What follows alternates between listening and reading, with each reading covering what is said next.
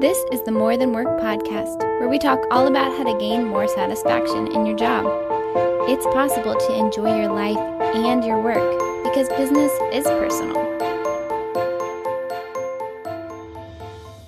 Hey, More Than Workers, we've been talking a lot about conflict lately on our team. And I wanted to go back and share a little story that happened to me when I was an engineer.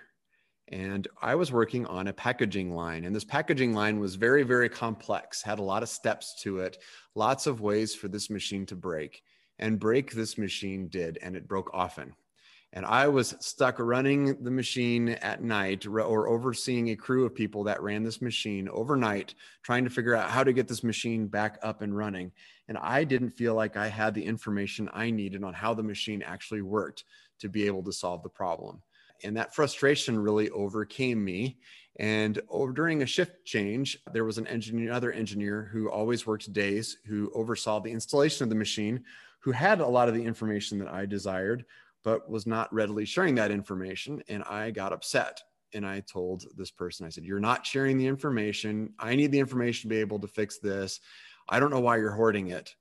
And spoke probably poorly about how I needed that information. The other engineer replied, "Look, your attitude is terrible. You just need to focus on fixing the machine and stop blaming other people for problems." And we got into a full drawn out argument that occurred over the course of weeks, actually, through multiple conversations, where I kept saying, "I need more information to be able to solve these problems." And he kept saying, "Your attitude is bad. You need to bring this up a different way. Just focus on trying to solve the problems."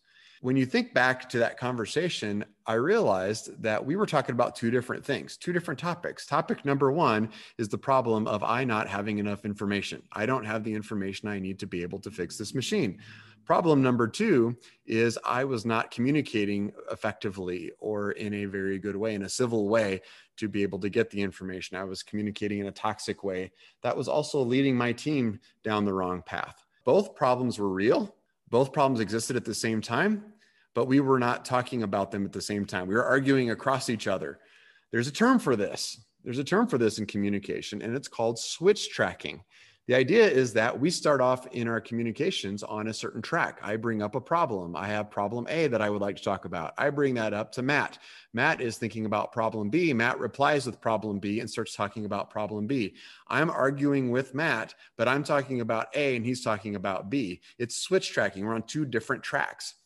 It's very difficult to resolve conflicts this way when you're talking about two different topics. So we decided to highlight this idea of switch tracking to you, the More Than Workers out there, and to talk about how can we get past switch tracking in order to help us to resolve conflicts, which I know all of you who are listening love to deal with, is conflict. We know everybody that loves to deal with conflict. So love me some conflict. Matt, why don't you take us away? But try and stay on the same topic if you could. Don't switch track. Don't switch I track. I just want to know who won. Who won in your scenario? Who was the winner? What we decided eventually was once I communicated how the information would help me, and he kept communicating to me how I needed to bring it up a different way, I finally brought it up a different way. And I sat down with him and I said, "Is there any way that we could work together to be able to fix this equipment? Because I don't want it to be down all night either. I feel like I'm missing some information. Is there a different way? Is there something else that I could do?" And then he opened up and said, "Well, yes, actually, there's probably some information I could share," and then started sharing some of the information. So it was kind of like I needed to acknowledge first that I did need to approach it a different way. Right. I approached it in very 23-year-old Don Harkey kind of a way, which was not good. Yeah. I was bull in a china shop. So I definitely own that. And once I got past that of how I was approaching it, the other person also started approaching things differently. And then we were able to quickly resolve that issue. So you conceded the point. You extended the olive branch. You took the high road. Tried to take the high road. All of these other bookmark sayings that we could potentially do. Like that's where that conflict, I think the story that you shared is very, very relatable. And you might not know it by the quote unquote term of switch tracking for those that are listening right now, but this is something maybe that happens in your life a little bit too often. In fact, Don, I'm just going to interview you for just a second. So whenever that was happening, you're in the midst of that, right? What was the feeling at the end of each day? You said this went on for weeks. What was the feeling at the end of each day that maybe you left work with? We had this will give you an idea. We had a book that we would write notes to each other from shift to shift. I like this already. And I haven't heard the story, but I like it already. And the handwriting in the books got increasingly larger and larger, like writing in all caps and with exclamation points and like circles. Yeah. And I mean, this was before emails and stuff. So that's how you used to, that was the big font that we used to be able to use, as we'd write these nasty notes to each other. And eventually the notes got so nasty that we tore them out of the book. Yeah. So that a plant manager later didn't come by and read those notes, because we were cursing at each other, and it got pretty bad. So at the end of each day, you left very dissatisfied, probably, and it was affecting not only that conversation or that relationship, but probably your role of the job or your view of the company, or, you know, all of those things too. Like, we get sucked into these conversations here, and it puts a damper on us as a quote unquote worker or an employee. And it not only stresses ourselves, but it can stress the people around us too. And Matt, I was even working hard to recruit other people to my side, because what I saw was this battle, right? I'm like, you have information that I need. And I was stuck in that, and I wasn't hearing the other piece of that. So then it was every time we would have a trouble with the machine at night, especially, I would tell the other operators, well, this same person we could probably fix it. If I could just log into here, I could figure out where it was broken. We could go straight to it and fix it. But now we're going to have to hunt and look for the problem and troubleshoot and play with this thing without having any knowledge of it to be able to fix it. And I think that it started to create a toxicity inside of our team. People started to feel really negative. So even over a night, even if we did solve the problems and we did get the machine back up and running and good things happened, we didn't feel good about it. Yeah. Hey, let me ask you one other question, and then we'll involve everybody. Diana and Bethany want to play also today. So let me ask you one other question though, too, here. With that one, with your scenario, like, who was right? Well, clearly I was right. I mean, that's, I think the answer, and sometimes we miss this, but I think the answer is, like, we were both correct. Both of the things that we were asking for, both of the things that we were saying were correct. We were too busy defending our own position instead of also trying to seek to understand that other position and then what I needed to do to be able to relate better. Ultimately, you got there to that point, but would you agree both of you were correct in what your approach, or what it was you were defending, or what it was you were saying? And here 25 years later, even just to show how powerful those emotions are, I look back on that and I hate the idea of that. But it's absolutely true. Like, I was absolutely a bull in a china shop bringing stuff up. I wasn't bringing it up the right way. I was even trying to remember the first time I brought it up. And I think it was after a particularly difficult night of working where we really missed a lot of production and just were struggling with things. And I was probably coded in the product that we were trying to make, and just all the bad things that happened. I got really stuck in what I was talking about, but we were both ultimately right. I did need more information to be able to do the job, and I could have asked for it in a different way, and I could have been a better leader for that team.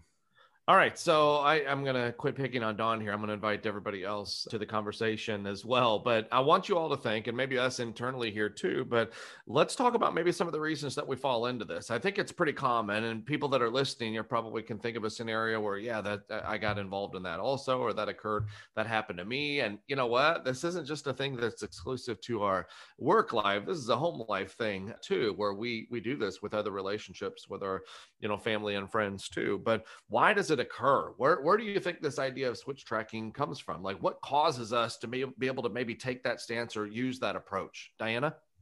I'm not 100% sure where it comes from or why it happens, but I know that I do it. And for me, I think it's a little bit of a few different things. One, I think I want to win the fight, right? Yeah. Like, I want to win the conflict. I want to put my piece out there. I want to say what's on my mind.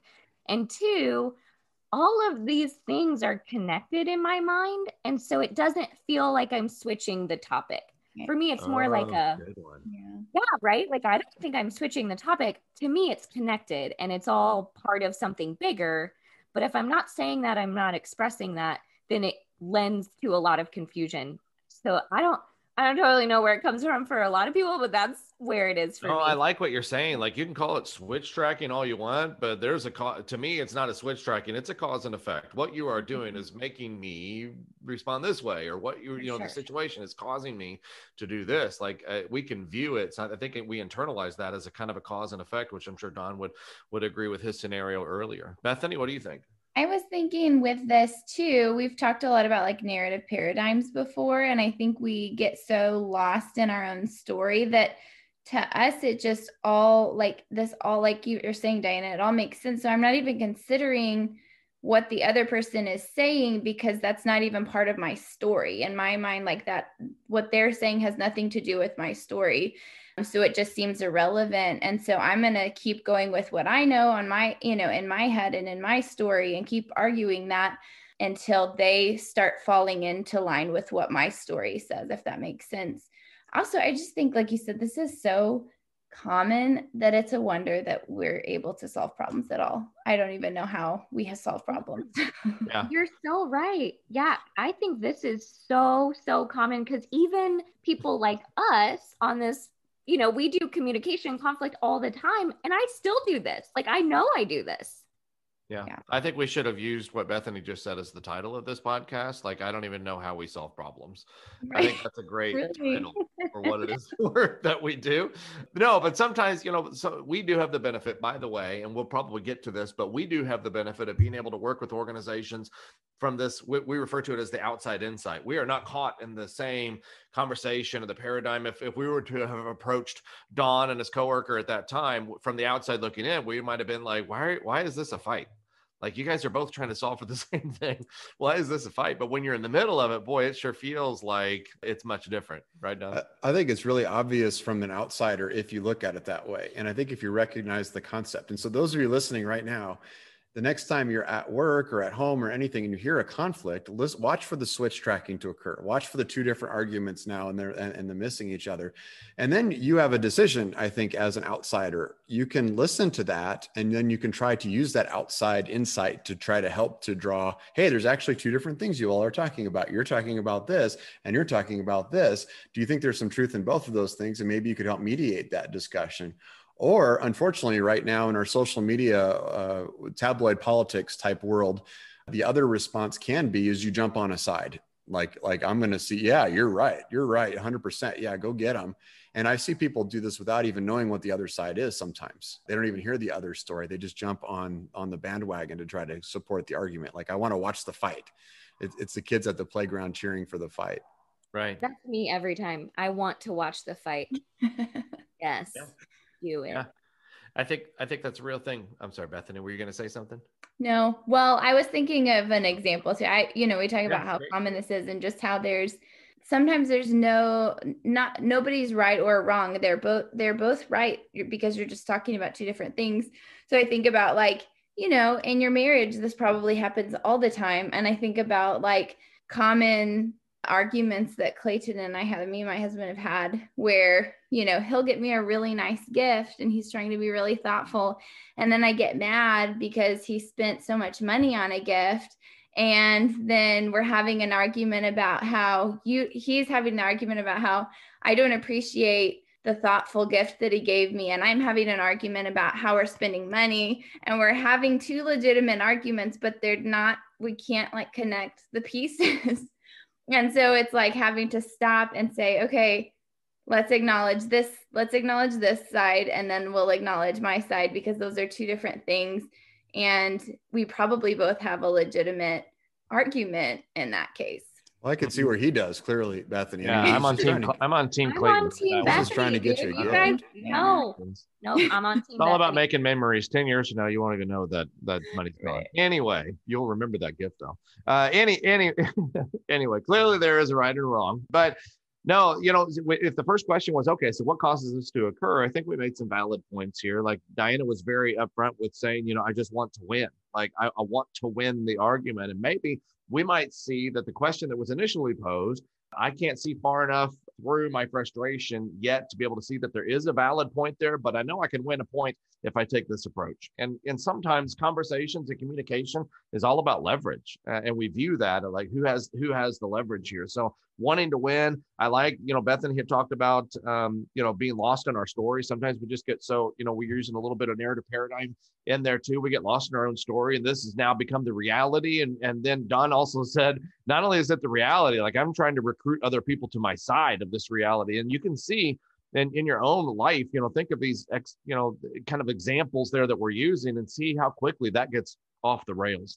And pretty soon you get so far into it, it's going to be very, very hard to be able to overcome that conversation In fact, I can think of another organization that we work with. We always protect the innocent here, but another organization that we work with where there's no really expiration date on those conversations that are left, unresolved for some people too.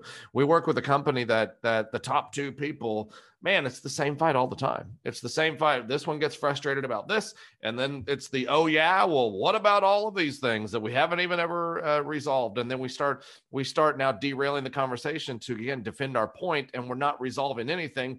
We just go to a point to where we can stop and rest, but we haven't really confronted anything. We haven't really overcome the conversation. So if we're moving towards now, I think we've made the case for this is switch tracking. Yes, it's a real thing. You might refer to it as something else, but we all get caught up into it. How do we overcome something like this? Dawn, in your case, you said, okay, ultimately it was me that said, okay, let me just take a step back and let me just try to approach that person in this way. Maybe my communication is off.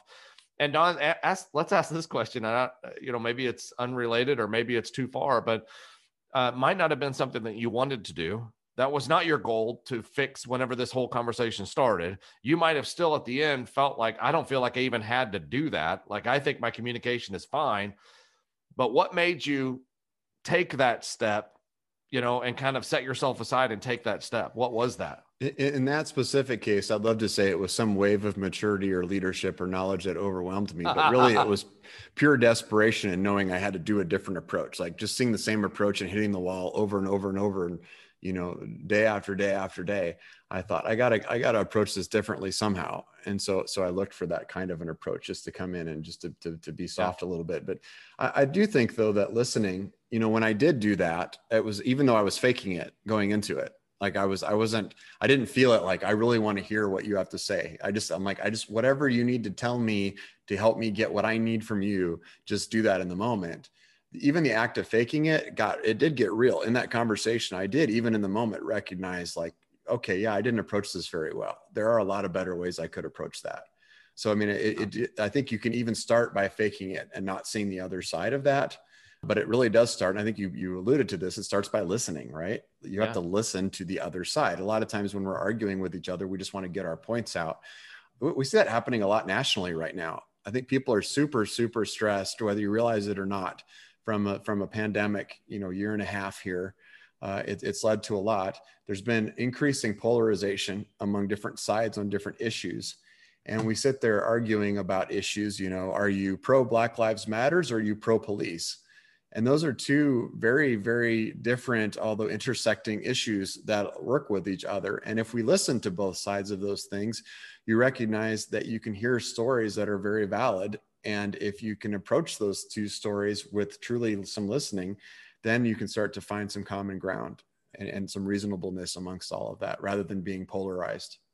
Yeah, I think we talked about listening. And I think one of the things that we could do, especially how to overcome some of those scenarios, is listening, but not with the intent to respond, but listening with the intent to understand. But I think it even starts maybe a little bit before that. It's the attitude of approach.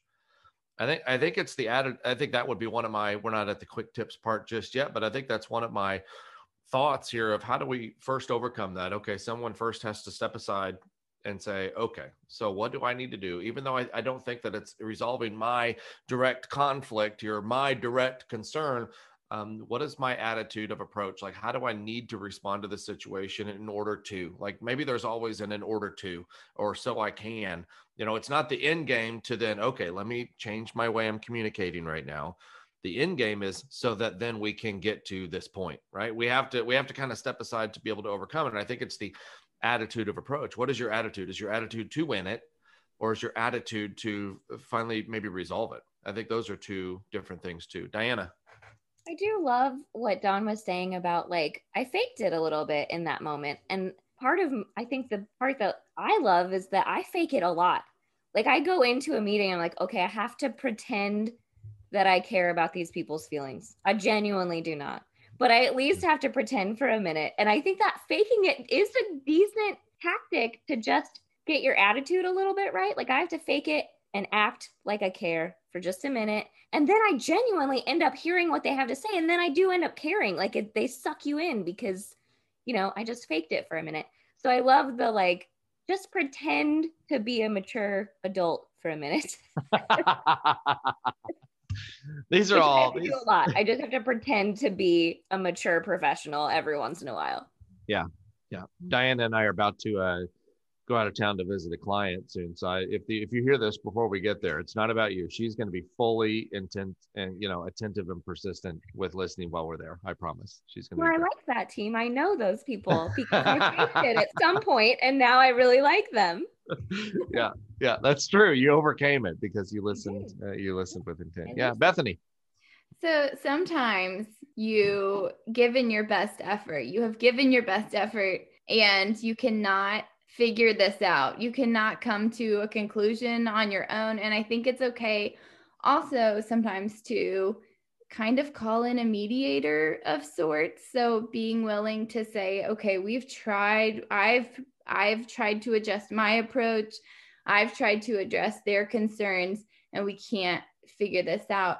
And I think sometimes you just have to walk away from it, right? But I also think that before you do that, be okay with having another person come in and help if possible, because like we were talking about this, I think before we started recording, but having that outside perspective, I think can be really important to help you identify that, oh, we're talking about two different things. Sometimes we don't easily see that. And so we need another person to come in and say it for us and help us just be able to prioritize the conversation the way it needs to be. We play that role for people sometimes, but it can be, whether that's in your work relationships or in your personal relationships, don't be afraid to kind of call that play if you need to have somebody else involved in the conversation. Yeah, I know something that, and I like that. I know something that Diana says quite a bit too, when we're talking about whether we're coaching an individual like that or working with a company to work through a situation like this, where both of you are correct. How do we address it and then go forward? Ultimately, this might follow, Diana, your point earlier about how we just like to win, but ultimately, going to the attitude of approach, my goal is not to fix you so you then think the same way that I think. I think that sometimes is maybe one of our hard parts about switch tracking, because that's what I'm trying to do, is to convince you to think the way that I think about this certain situation, when in reality, that's only going to cause you frustration. That is only going to cause you frustration. Diana talks about the only person we're accountable for is ourselves on a daily basis. So what does winning look like for me in this scenario? Don? I think that's really key. If you recognize that the only person you can really control is you, then in a conflict, you should take your eyes off of what's the other person doing. I'm trying to do everything I can to get the other person to act differently, to come to the table, to do the right things. You have to really take a step back and humble yourself a little bit and ask some questions and give some time. I've seen people do this, weak attempts of doing this in arguments, of saying, well, like, okay, I hear what you said, and you know what I'm going to say next, just in what I just said, right? What's the next word? But I've heard, listen, I'm acknowledging what you said. I hear your truth. It's a joke of, to a couple that goes to see the counselor, right? I hear your truth, but I would like to add my truth to this now. You're still switch tracking. Just because you said you heard it doesn't mean you've really heard it. Like, to really hear it, I think you have to spend some time exploring it. Like you have to zero in, you have to put your topic down and let the other person pick it up, or let it sit there for a while, which is vulnerable, which is a little bit scary, and just explore their issue. Like, we're going to spend time just exploring what the other person is concerned about. And I'm going to ignore my side of this, hoping that it builds a relationship up, that someday you'll come back to the table to discuss the other issue that I put on the table. Yeah. So we've recognized, through our conversation just today, we recognize this is a thing. This is something that we fall into. We might refer to it as something else. We also recognize that when we fall into it, it's damaging to the relationship or the partnership or the team, but it's also damaging to you. Whenever we talk about, I'm only accountable for myself, what does winning look like for me in this specific scenario? It's not just so that they will see my point. It's so I can leave work feeling satisfied with my job and myself. I can go home and think about something like with my family, instead of continuing to carry that with me all the time. Like, there's got to be a, winning for me also looks like there's a personal self-help kind of element to that too. So I can get over it personally, because we can get sucked into that. You talked about those social media things there. I have known more than one person that has started that conversation in the morning, and it goes till the night, and there's nothing that was solved ever in that conversation. Like, it just keeps going there. And so hopefully one of the things that intrigues you to want to get over it is for your own health and stress and good and for your family that you're about to walk home to. Don. I want to bring up an exception to this approach that we've just been talking about that was just occurring to me. If you're a manager of an employee and the employee is struggling with something, employees will switch track. Like, I need you to show up to work on time. And they're like, well, I need you to give me a manageable workload, for example. That is not a time where you say, okay, I'm going to completely put down the show up to work on time as the employer and say, now I'm just going to, what's your next complaint? I think some managers fall into the trap of, I need to solve every single one of my employees' problems before I can hold you accountable to a thing I need you to do. If you're the employer, you can say, we will acknowledge these other things, but I need you to acknowledge this thing first. Like, you can actually reverse that a little bit in terms of the conflict. Yeah. So I wanted to put out that exception piece. That's a little bit more of, that's where management and leadership cross each other.